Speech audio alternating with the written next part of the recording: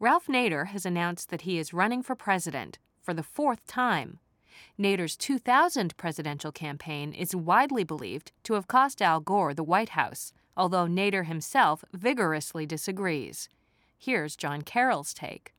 Now that he's launched his fourth presidential campaign, Ralph Nader has officially become a senior member of the venerable Club Quixote. The club's chief windmill tilter is Harold Stassen, who was elected governor of Minnesota in 1938 at the age of 31 and went on to run for president a jaw-dropping 9 times.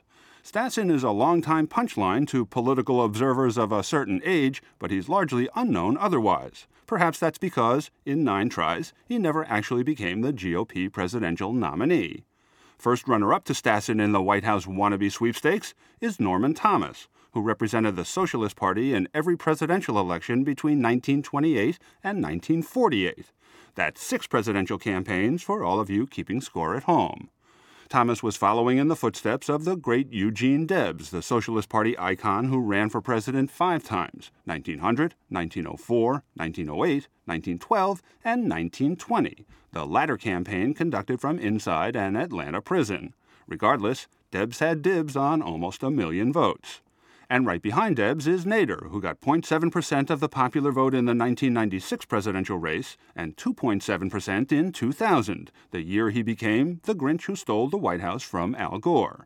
Here's Nader at a 2000 press conference talking about the spoiler issue. How am I going to feel Wednesday morning if I wake up, who says I'm going to sleep, and see George Bush as the next president of the United States because I tipped 6 states in his favor?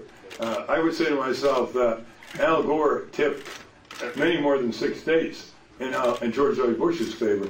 Al Gore should win this election against the bumbling governor from Texas in this terrible record. Only Al Gore can really beat Al Gore. Actually, it took the U.S. Supreme Court to beat Al Gore, but why get technical about it? Nader ran again in 2004, but earned a paltry 0.3% of the popular vote. Undaunted, 2 months ago he announced his latest presidential quest on NBC's Meet the Press. One feels an obligation, Tim, to try to open the doorways, to try to get better ballot access, to respect dissent in America in the terms of third parties and independent candidates, to recognize historically the great issues have come in our history against slavery, women's rights to vote, and worker and farmer progressives through little parties that never won any national election. Dissent is the mother of ascent. And in that context, I have decided to run for president.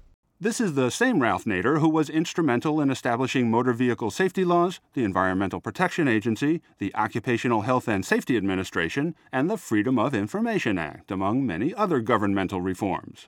Unfortunately, Nader is also Exhibit A in the law of diminishing returns. His serial candidacies for president have always been about providing an alternative to the lesser of 2 evils.